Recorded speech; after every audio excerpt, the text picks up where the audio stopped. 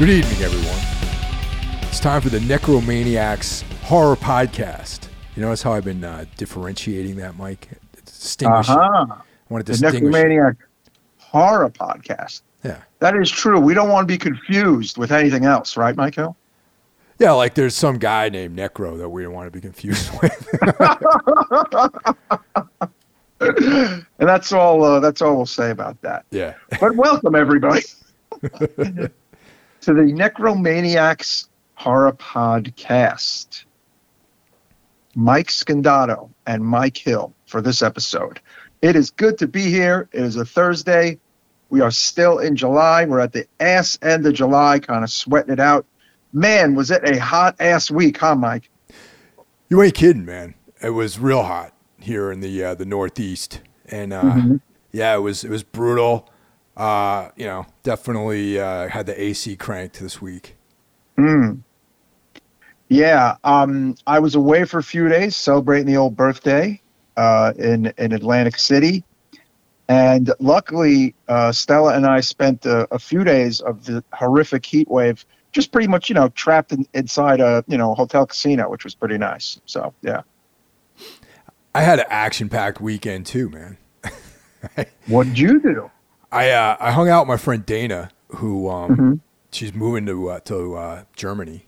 So I got to see her for a little bit, hung out with her. Then I shot over to St. Vitus once again for one of those late shows. Oh, cool. Who'd you see? Executioner's Mask played. And I had Jay, the singer, on Everything Went Black as a guest a few episodes ago. So it was really, really cool to see him perform live.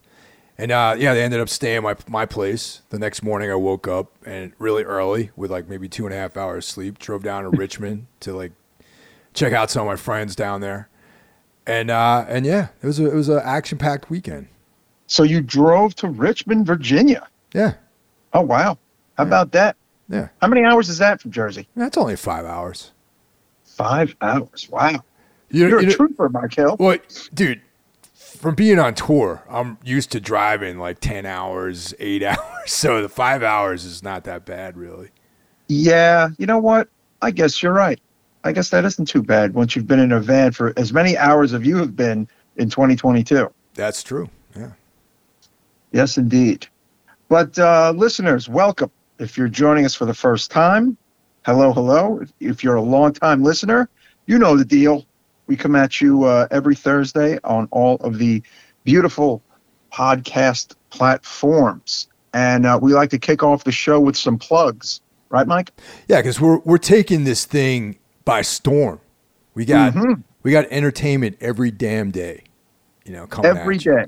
Between us and our buddies, starting on Monday with the Horror Wolf 666 podcast, brought to you by Brandon Legion. Tuesday, we have Into the Necrosphere for all things extreme metal, brought to you by Jackie Smith. Wednesday, we have Everything Went Black, which is kind of more like an eclectic selection of things that I personally find interesting.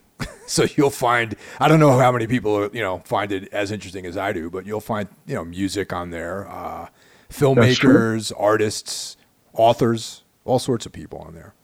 And, and of course, Thursday, Necromaniacs. That's right. The horror podcast co-hosted by me, you, and Jeff Kashid. And the end of the week ends off strong with Break the Apocalypse. And that's features your brother, John Draper. John Draper. We are brothers with different last names. That's right. Yeah. And John's co-host, Shaheen. What's up, guys? Thank you very much for your support.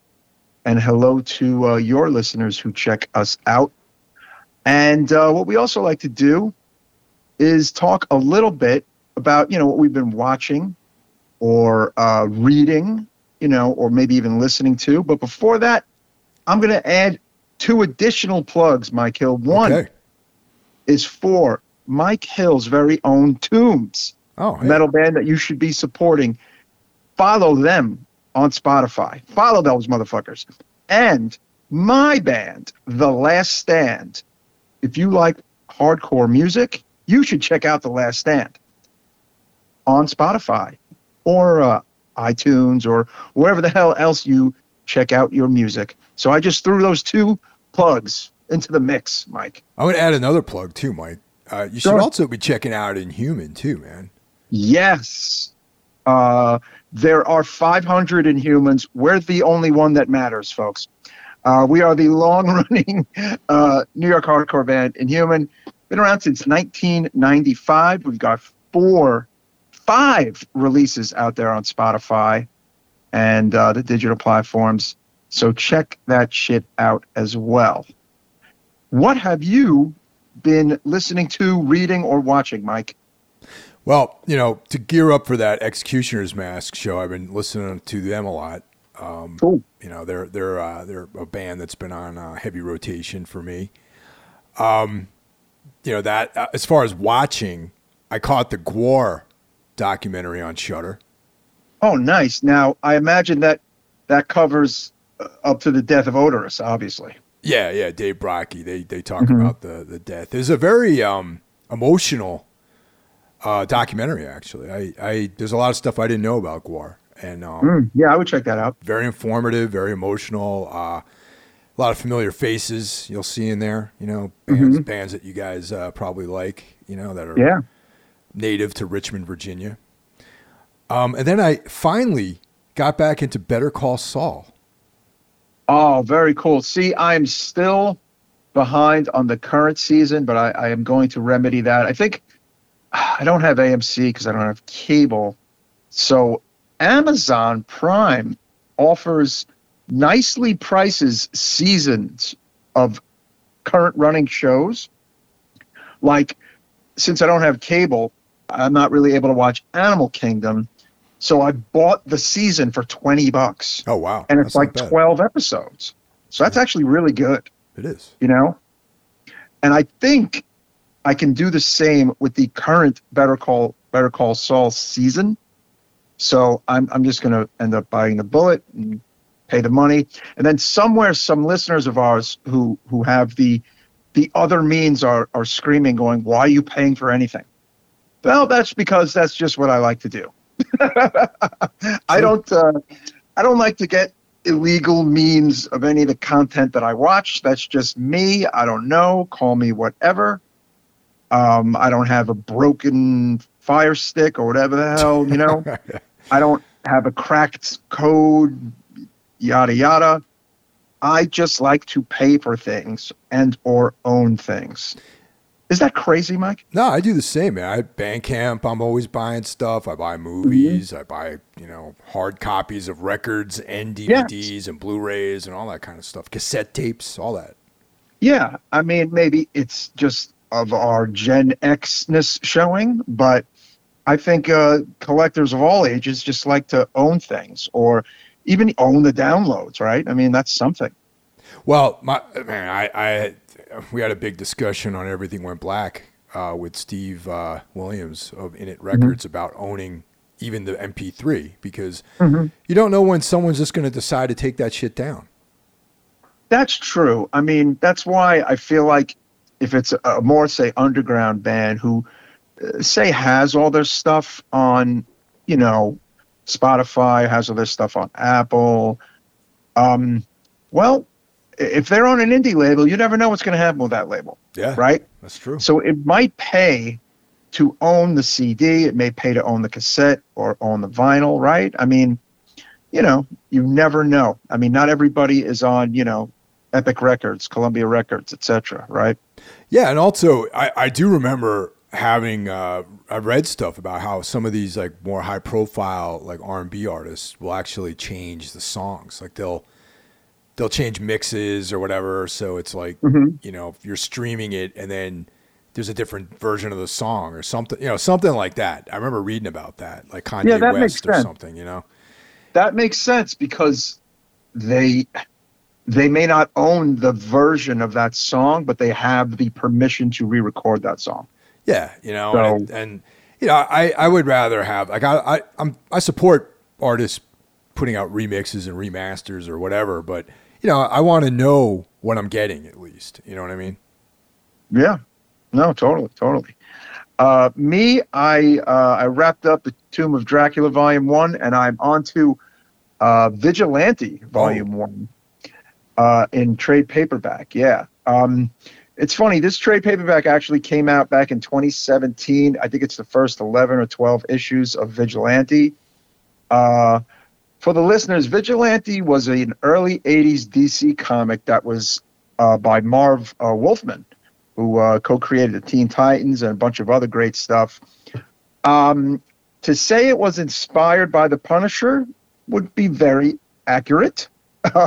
Sure. However, there's some definite differences between Vigilante and the Punisher. Their origin story is rather similar. His their wife and children were killed by the mob and yada yada. But as opposed to Frank Castle just kind of going full berserker and he was like a Vietnam vet. Adrian Chase, who is the alter ego of Vigilante, was actually a district attorney, suit and tie guy, very kind of normal, straight-laced guy who, upon the death of his family, kind of lost it and became this Avenger. So similarities and differences between the origins of Vigilante and Punisher. And also, you may know him due to the extremely popular Peacemaker show on HBO Max.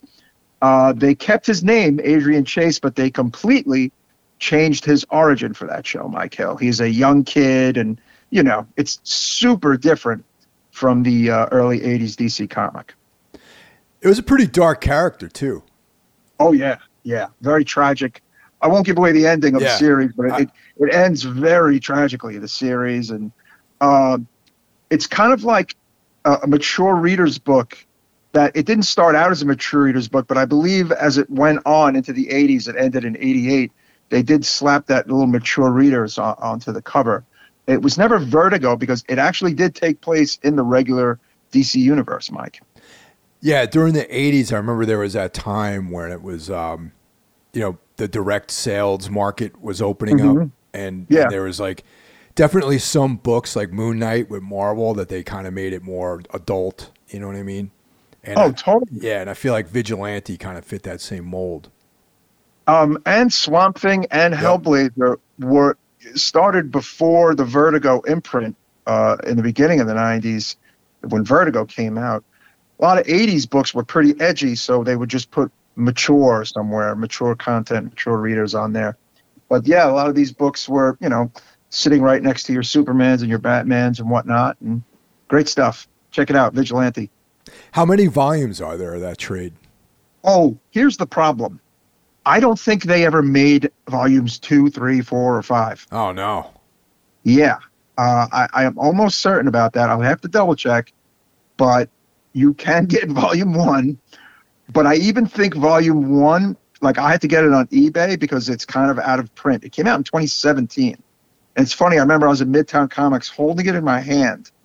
And I was like, I'll just get this next time. And I never fucking got it. Oh, man. So I bought it on eBay for $20. So, from a person who had it in near mint condition.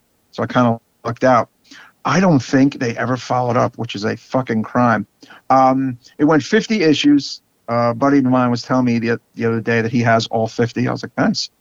I'm working on completing my Sandman, Mike. I have 12 issues to go of the entire Sandman run. Oh, nice. Excellent.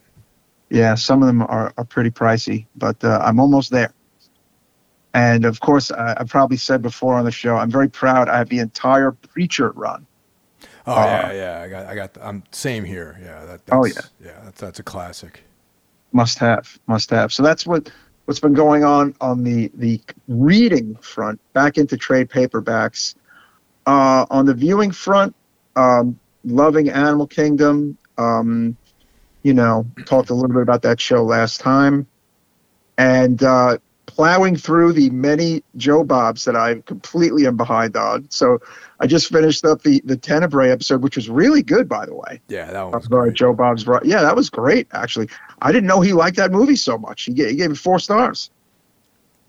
That's rare for him. Yeah, that's his 4 stars is our 5 stars, folks. And Darcy even did a little Tenebrae cosplay. I mean, it was like, wow. I was like, oh, as a Dario fan and a big fan of Tenebrae, which we've covered on the show, mind you. Yeah, I got a big kick out of that episode. Well, all right. Yeah. And, Mike, I'd want to ask you, a listener not on Instagram or Facebook, I post on a metal message board called Revelation of Doom, had inquired if our entire run was on YouTube because he found some of it on YouTube and was wondering if we could ever get everything on YouTube. Yeah. And I'm wondering what an undertaking that would probably be. That's quite a bit of material, like work to do. Some of it, it had a lot to do with the host that we were using, like, because we started doing this when the stuff was just kind of emerging, right? And that's true. Not everything was so easy to do automatically. So now everything can post to it, but some of those early episodes are not on YouTube per se. But, right. But yeah, I mean, I don't know. It's a lot of work, man. It would be a lot of work. I get it. I mean, so yeah, some of our early stuff, listeners, is on YouTube. I even think our first few, like our first 5, are there. I almost feel like. Yeah. But the entire run is I don't think available on Spotify. It was just kind of, we were a victim of the times. Yeah, well, we were such pioneers. Spotify came along like when we were like like maybe after the first like 50 episodes. Right. But also the thing is, sometimes YouTube will take down shit because of copyright stuff with like music and stuff like that, because we always steal music. That's right. Yeah, we would always use music. Exactly. So some of that stuff might have got blocked. Who knows? I don't know. What do you want from me? You know what I mean? But I did inform the listener that Podbean has the entire run of Necromaniacs. Well, that's our host, so they have everything. Right. Yeah. That is the one place. So even the listeners now who are curious and they missed something from 2 years ago, 3 years ago, 5 years ago, Podbean has everything we've ever done. So you can go there, check them all out. But yeah, it was cool to get that question. Yeah, dude. I mean, those early episodes were fucking epics, man. It's like, yes, they were. They were as long as Stranger Things, which is was a thorn in my side. I'm just going to put it out there. Some of the listeners will disagree, will agree. I thought season 3 was very bad until that very last episode. Okay, I was watching season 4. I got to basically episode 4, and I went, I can't do this to myself. I was so not enjoying it. You know what I did? I went right to that last episode that everyone was talking about. Yeah. I skipped and just went right to the end. And I barely made it through that one. And I'm just like, you know what, man? I think I'm good with Stranger Things. I think I'm done. Not into it. I suppose they're doing another episode too. Well, they're doing another season, I think. And man. I thought this was the last season. I could have sworn I'd heard this was the last season. No, there is another season. Those kids are getting too old, man. Yeah, I mean, they have multiple husbands and wives at this point. They have many children. No, but yeah, I don't know. Honestly, those first 2 seasons I enjoyed very much, and even season 2 ended kind of cool. You almost could have put a cap on it, maybe, But with everything today, movies, TV, blah, blah, blah. Everyone wants sequels. No one wants anything to end, and things go on forever. So, and I feel like this show is an example of that. I was so bored by what was going on in those seasons 3 and 4. I was like, is it me? I mean, I don't know. And then I'm like, I think this show is a children's show that a lot of adults watch. But to me, it is basically a pure kids show. And don't get me wrong. I watch fucking Star Wars shit where an adult could say to me, you're watching what is basically a purely child show. However, I think those shows are good and entertaining, and I'm not bored by them. They're exciting. I didn't find anything very exciting about this current bunch of episodes of Stranger Things, Mike. So therefore, I think I bid them farewell. Yeah, what about you? I watched the entire thing, and I got to say there were moments that were cool. Like I like the Lovecraftian shit with that. What's his name, Victus? Yeah, that new monster was cool. He was cool. Yeah, it's kind of like this Luciferian, Mm-hmm. fall from grace of the character, which I dug that, but a lot of the stuff was just like, like the addition of like 10 more characters. It's like, how many more characters are they going to add to the show? Like, Jesus, like too many. There's too many people on the show. I hate when there's too many people on a show. There's too many storylines, Yeah. I don't know about Ripped Hopper, like, I don't know if it works. I mean, I get it. He was in a, fucking gulag, so I'm sure that he lost weight and he was like the Russian thing. Yeah. It just, I didn't even care. Like, I didn't even care about that whole Russian thing. I didn't even care. I wasn't into that really. Wasn't into it. But again, apparently the youngers loved it, and plenty of adults I know loved it. But just for me personally, I don't know. I think it's over, Johnny, for me. Yeah, it's over. But I even thought about not even checking out this season, to be honest.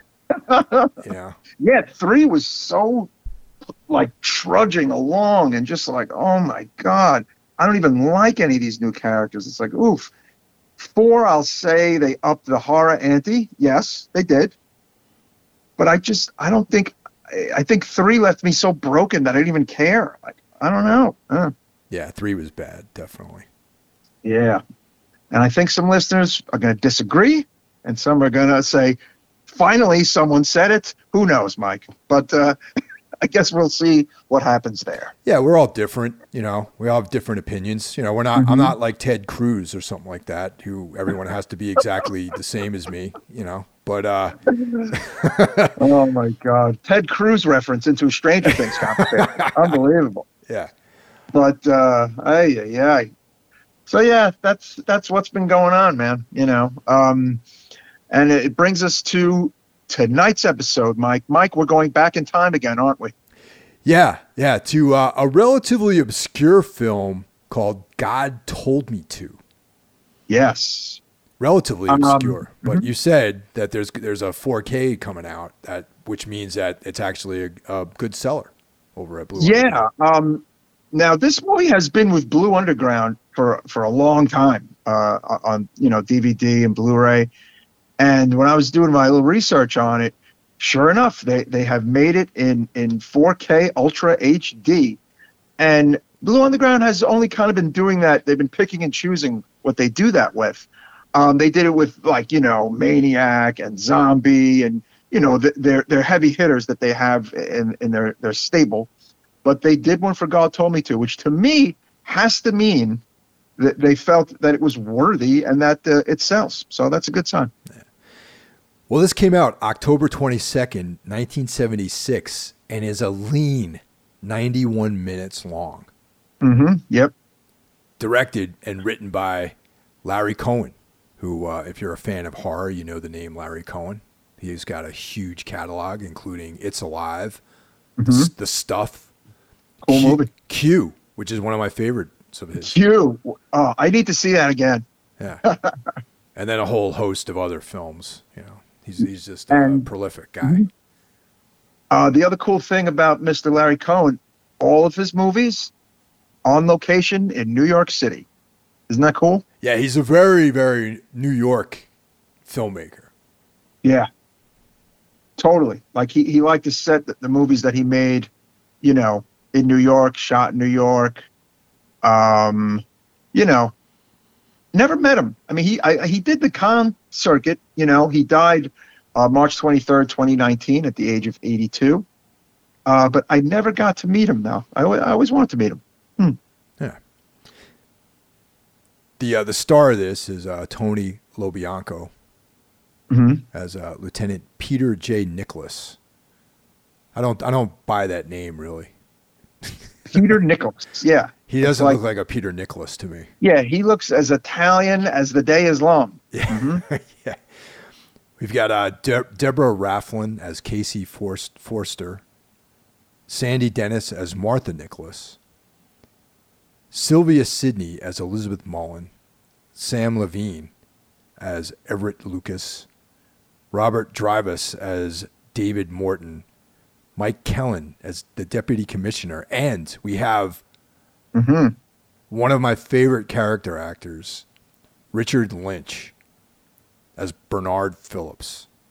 And Richard Lynch passed away back in 2012. So yes, yeah, kind of a face that once you see, you kind of never would forget. Yeah. Mike Kellen was in one of our favorite movies collectively at the old Necromaniacs podcast. He was in none other than Sleepaway Camp. Yep, that's right. Which was the final film he ever did, playing the role as Mel, the sleazy camp counselor, the head camp counselor guy who tries to go on a date with a 17-year-old, and he's like 60. He played Mel in that movie. That was his last movie ever. He died of cancer literally months after Sleepaway Camp. But in this movie, it's 1976. He is the deputy commissioner. You kind of can't miss him if you've seen Sleepaway Camp. Would you agree? He's got one of those faces for sure. Yeah, you know, and voices, right? Yeah, he's got face like and voice similar to Richard Lynch. It's a face that you just know that face when you see it. Oh yeah, totally. Long Island. Speaking of faces in the crowd, this is apparently Andy Kaufman's first appearance in a film. Yes. Okay, as I'm watching the movie, again, this was my first time seeing this movie, a movie I'd always wanted to see. It was in that mental to watch pile. There's a close-up of Andy Kaufman's face. He plays a police officer in a parade. And I go, is that Andy Kaufman? And then I kind of just went away in the back of my head. And then as I'm doing the research, I went, son of a bitch, it was Andy Kaufman. Yep. As the police assassin. And it is one of his first credits, too.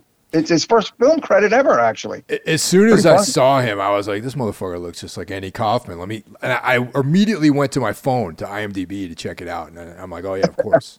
Yeah. Yeah, he had done TV work before 76, but sure enough, his first actual film role is the police officer who gets a little buck wild in this movie. Yeah. Now, as we mentioned, this takes place in the 70s in New York City. In a way, I feel like in the 70s, you heard about a lot of like random murders by gunmen and stuff like that. You know what I mean? Yeah. This has a pretty unforgettable beginning, listeners. It's like a sunny afternoon in Manhattan, busy streets, busy day. And all of a sudden you hear gunshots and people getting shot and just close-ups of people getting pegged off by a fucking sniper. I mean, it's a wild beginning, huh? Yeah, definitely. It sets That's the tone beginning for the of film. Yeah. A guy's on a water tower with a .22 caliber rifle, randomly killing people. He kills all in all 15 pedestrians. Wow, brutal beginning. And Tony LoBianco's character, he's a cop. You know, he's on the scene of the scene. The shooter's up on the water tower, and I'm going to call him LoBianco because I don't. He doesn't look like a Nicholas to me. You know what I mean? Yeah, we'll call him by his acting name. Yes. Yeah. So he climbs up. They're trying to bring him in alive. You know what I mean? Mm-hmm. And he's up there. It's like a younger man, and he asks him, basically, why is he murdering all these people? And the guy replies, God told me to. Mm-hmm. And propels himself off the top of the tower. And, and that's hard ass beginning, man. Hard. Hard beginning. And you can see that it kind of haunts him because like there's another scene where he's in bed with his his what turns out to be his girlfriend. And, yeah, and he wakes up out of a nightmare, and I imagine most cops have nights like that. With all the stuff those guys see. The girlfriend was quite the looker. Her name was Deborah Raffin. She was an actress. She was also a model. No surprise there. Yeah, it's kind of weird how you, within about 20 minutes into the movie, you realize that she was not his wife, that he actually has a wife. And it's like the very weird kind of scenario going on there, huh? Also of note, this movie, in certain places in America, was referred to as Demon, Michael. Really? Not God Told Me To. Yes. Interesting. Because it didn't do that well in certain places. And a lot of times, if a movie didn't perform well, it got to get retitled. And one of the retitling of this movie was Demon. What do you think of that title? I'm thinking about it right now because we can build up to that because there's Yeah, so much that I can almost see that, really.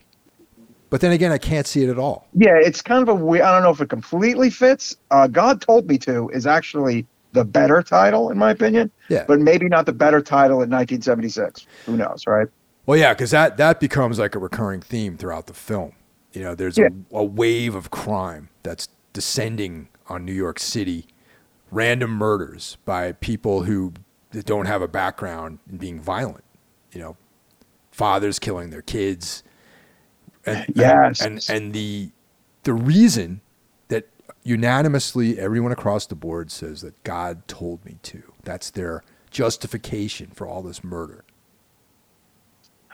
And basically, Peter Nicholas, who we're referring to as his real name, Tony LoBianco, learns that at the scene of all these crimes, there's this person who's described as a male or potentially a female having shoulder-length blonde hair, right? Yes. They keep saying that.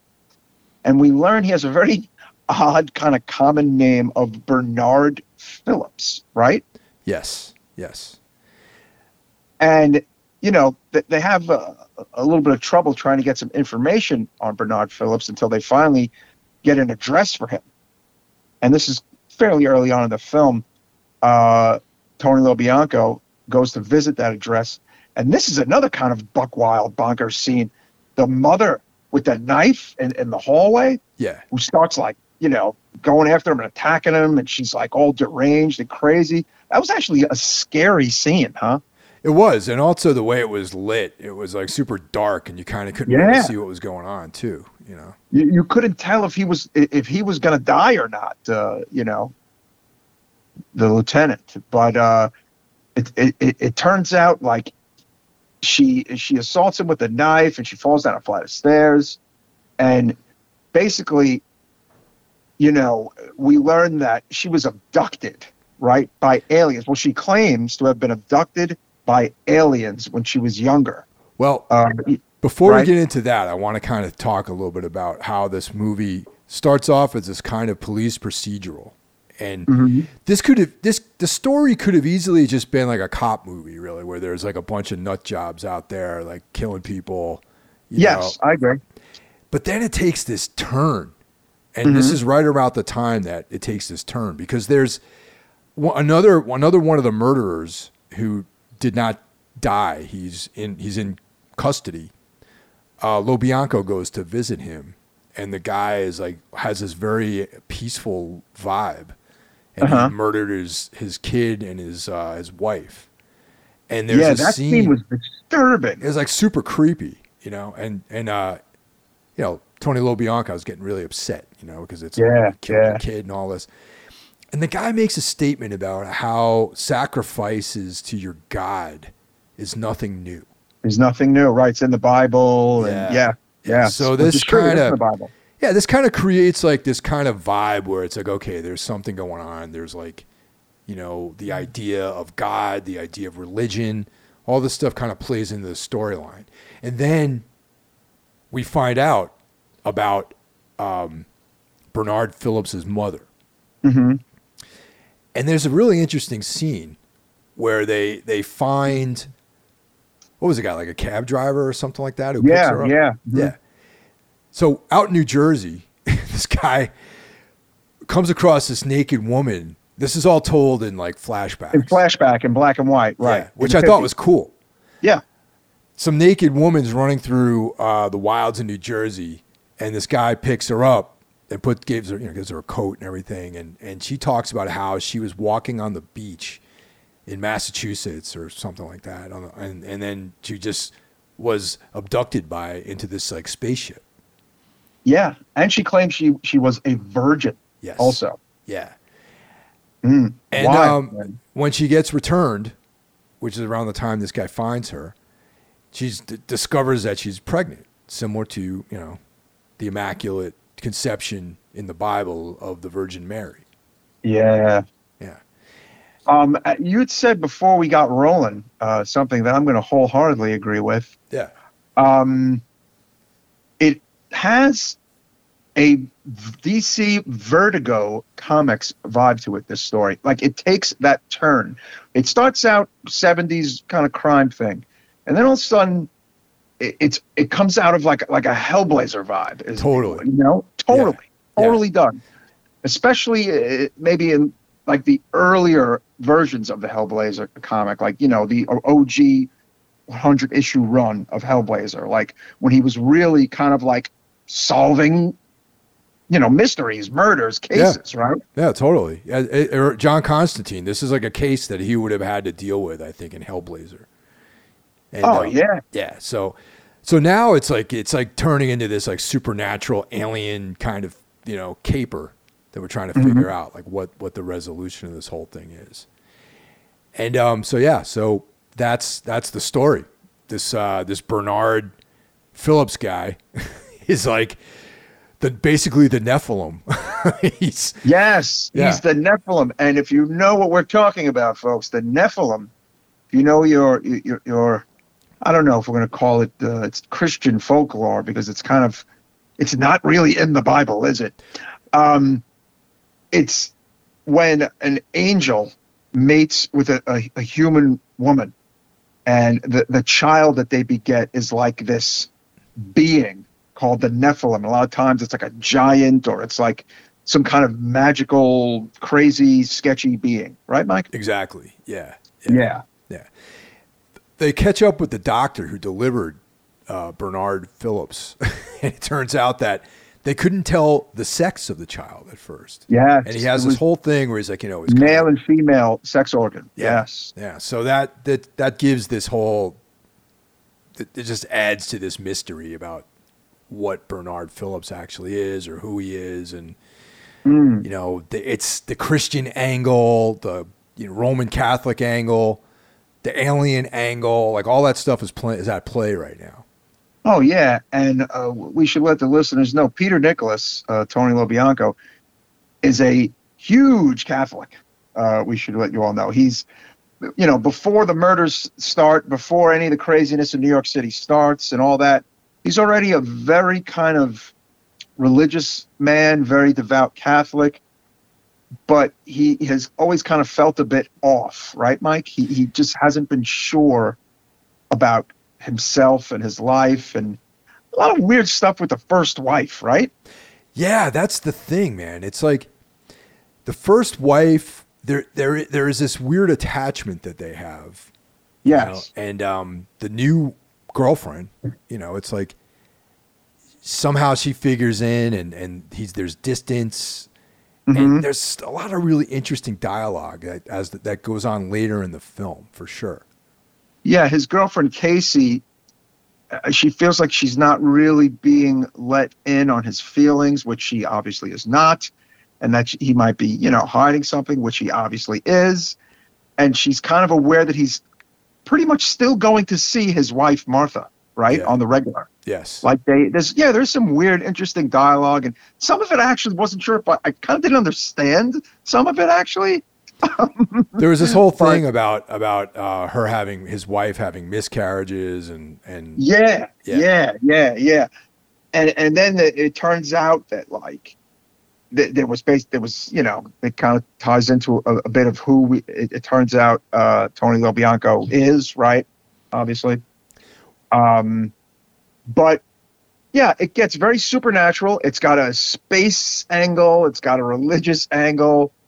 and there are these crazy murders taking place. There is basically a cult that is kind of worshiping,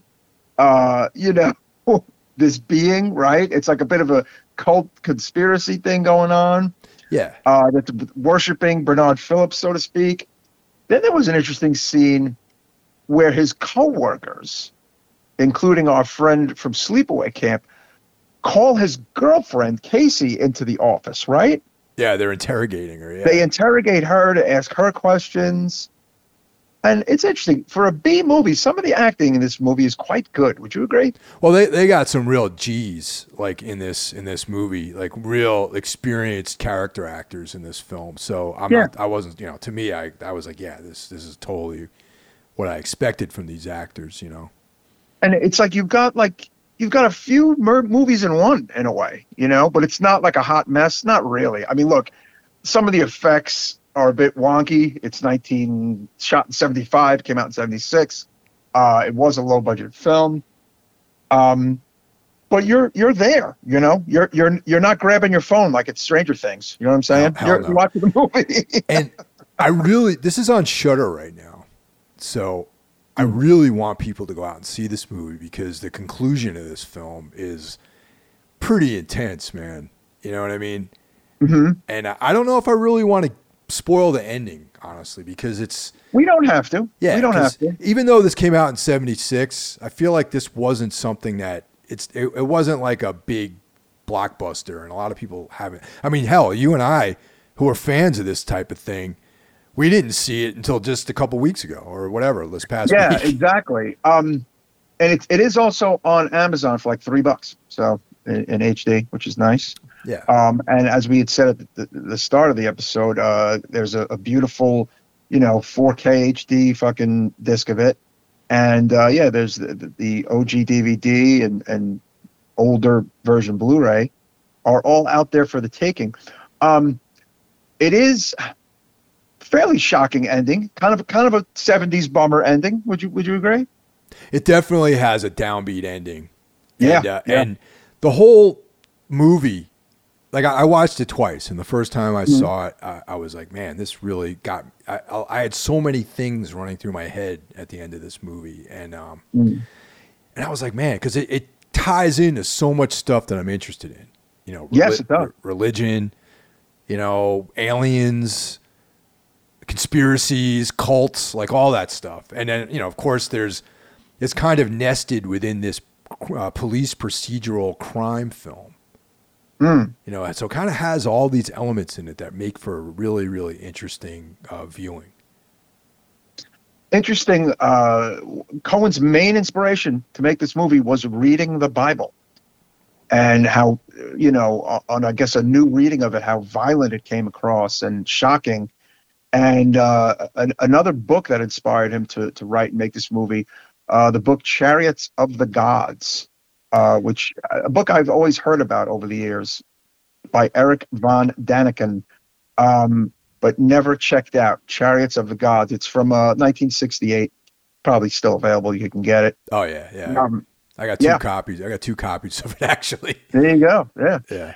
And some more little fun facts. One of my favorite character actors ever, the late Robert Forster, was originally supposed to be in this movie. Apparently even shot a few days worth of scenes for the movie and then just quit because Cohen was one of those directors who yelled a lot, and I don't like people who yell a lot. So I said, I'm out of here, that quote unquote. So this would have been an interesting movie with Robert Forster as the star. Another cool tidbit, Bernard Herrmann, the famous composer who had scored Cohen's earlier film, It's Alive, and also scored Taxi Driver, was supposed to score this movie and died pretty much right before he was able to score this film. So the movie ended up being dedicated to him, actually. So yeah, Bernard Herrmann would have been some. The music for this movie is decent. It might have been probably something else if Bernard Herrmann might have scored it. Now, a lot of times we talk about remakes and, our take on films being remade, and some of the older classics that maybe they should have left well enough alone. Yep. But you and I were talking about how this one actually would be a nice remake. It would be, because I think, again, with money not being an issue, or look, giving this basic premise an update, I mean, hell, there's even the hermaphrodite setting, which was real shocking in 1976, might be quite a bit less shocking in 2022. I just think the overall story, if played really kind of straight and serious and dark, would be pretty wild in modern eyes. Look, back then, Ebert gave this movie a 1 out of 4. Cut to the 2000s, Rolling Stone magazine names it one of the 20 scariest movies you've never seen. So that just shows you time, people. Sometimes movies need time. Ideas need time. I would definitely think an upgrade with this kind of basic same premise would be pretty fucking fun to watch. Yeah. Yeah, definitely. And this, the original's good. I mean, it's atmospheric. It takes place in the 70s. It has this grittiness, this New York grittiness to it. The acting is good. The story is something I thought it very unique for the time that it came out. Like that, these weren't, well, maybe, maybe with like The Exorcist and things like that, like religion, and there's like this kind of sketchier sides of religion. I would not put this on the list of the post-Exorcist ripoffs. No, not for sure. I wouldn't do that, but I would put it in maybe that religious mindset. But Cohen does something it's totally different from any kind of possession movie. It's not a possession movie. Well, it's a religion movie. It's a religion / extraterrestrial / crime drama horror movie. That's pretty wild. Well, what I, in my mind at least, I've been creating this other genre that's like Roman Catholic horror. That's like, has like heavy duty Roman Catholic imagery, and that's why I mentioned The Exorcist and Alice, Sweet Alice, Sweet Alice, like the Omen. Sure. It fits nicely with all those other films, I think. I think so too.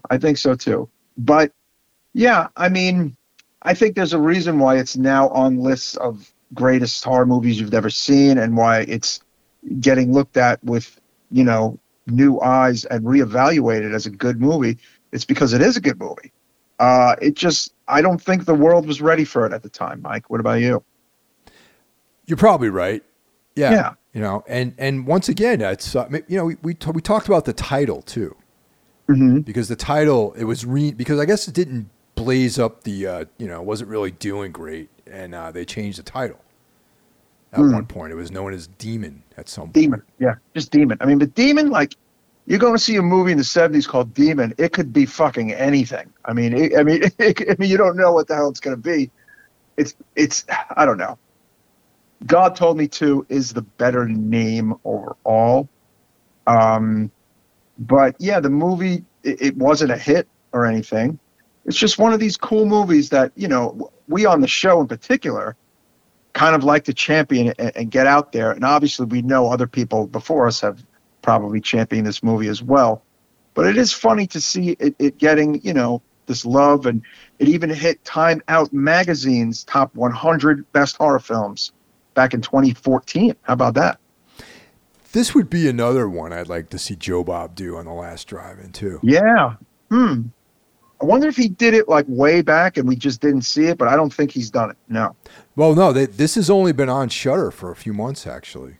Oh, okay. Yeah. So, yeah, I mean, what would you give 1976's God Told Me To on our scale of 1 to 5? I gave it a 4.5. 4.5. I give it a very solid 4 with a bullet. Yeah. It is a great horror film. It's worth seeing. It's not perfect. It is, it's not Halloween. It's not The Thing. But it is a very good movie, and it is definitely worth your time. Having seen a lot of Cohen's other films, this one is up there, man. Maybe one of my maybe my favorite film that he's done, actually. I would like to see It's Alive again. That was like one of those, when you're a young kid, video store movies, Yeah, definitely. Pairs well with Basket Case, would you say? Yep, I would say It's that Alive, too. Basket Case, double feature. Yep. Now that would be fun on Joe Bob's Drive-In. We give Oh, Joe wow. Bob more love on this show, don't we? Yeah, and it's funny, like there is some sort of synchronicity with some of the things that we talk about that actually end up on his show. Yes, months later. Yes, months later. A lot of the movies we cover are covered on his show. It is what it is. I just think great minds maybe think alike. That's what I think. Who knows, right? Well, Halloween is right around the corner. Really, if you think about it, it's July. It's only a few more months till October, and there'll be, for no doubt, there's going to be a Joe Bob thing in October. So maybe this will show up on the show. Totally. And speaking of Halloween, just a little brief, mention the Halloween trailer for the new film, Halloween Ends. Did you see it? I have not. Good. Very good. I mean, look, thank God it's not one of those let's show the whole movie in it, but, creepy, was brief, enjoyable. Another trailer I saw and I enjoyed, which was been, rife with community chatter, is Rob Zombie's Monsters. Did you see that trailer? Yeah, man. I'm not gonna. Oh, I can't go come there, on. dude. Really? No, man. I would hate myself if I went to that movie, I think. What? Yeah. Wait a minute. Even with the newly reappraised Mike Hill of Rob Zombie's work? What? This is just one bridge too far for me, man. You know what I mean? No. I think he's perfect for this. I enjoyed the hell out of the trailer, and I'm excited about it. I don't know, man. That's just me. Maybe we should do a 42nd Street viewing of this. And maybe we can go together or something like that and check it out. Oh my God. Well, look, I know we'll probably end up doing our roundtable Halloween Ends. I do think you and I should cover the Monsters. All right. Will you cover it with me? Fuck it. Why not? Okay. I've done, more dubious things than that for sure. But yeah, that comes out in September. Halloween Ends comes out, of course, October 14th. Yeah. Look, man, I gotta say, I hope it puts a fucking cap on it. I really do. I hope it, it's probably not gonna, unfortunately, but it is called Halloween Ends, so maybe it is. What we should do with the Monsters, man? We should coordinate a day that, like, when I'm in the city for work and you're in the city for work, and check it out, like on one of those 34th Street, like AMC theater, like early evening showings or something like that. Okay, it is going straight to Netflix though. Oh, fuck! Really? Yeah, I'm trying to remember if it is even getting a theatrical.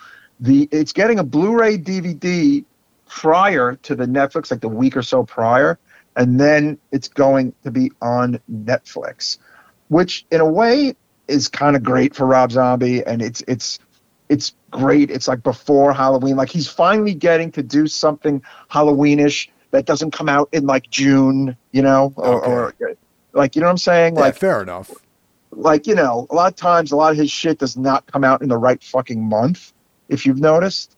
It'll come out in the months where movies go to die or horror movies go to die. So. Well, all right. If it's going to be on Netflix, and it's no skin off my back, so I'll just watch it. We'll plop it on.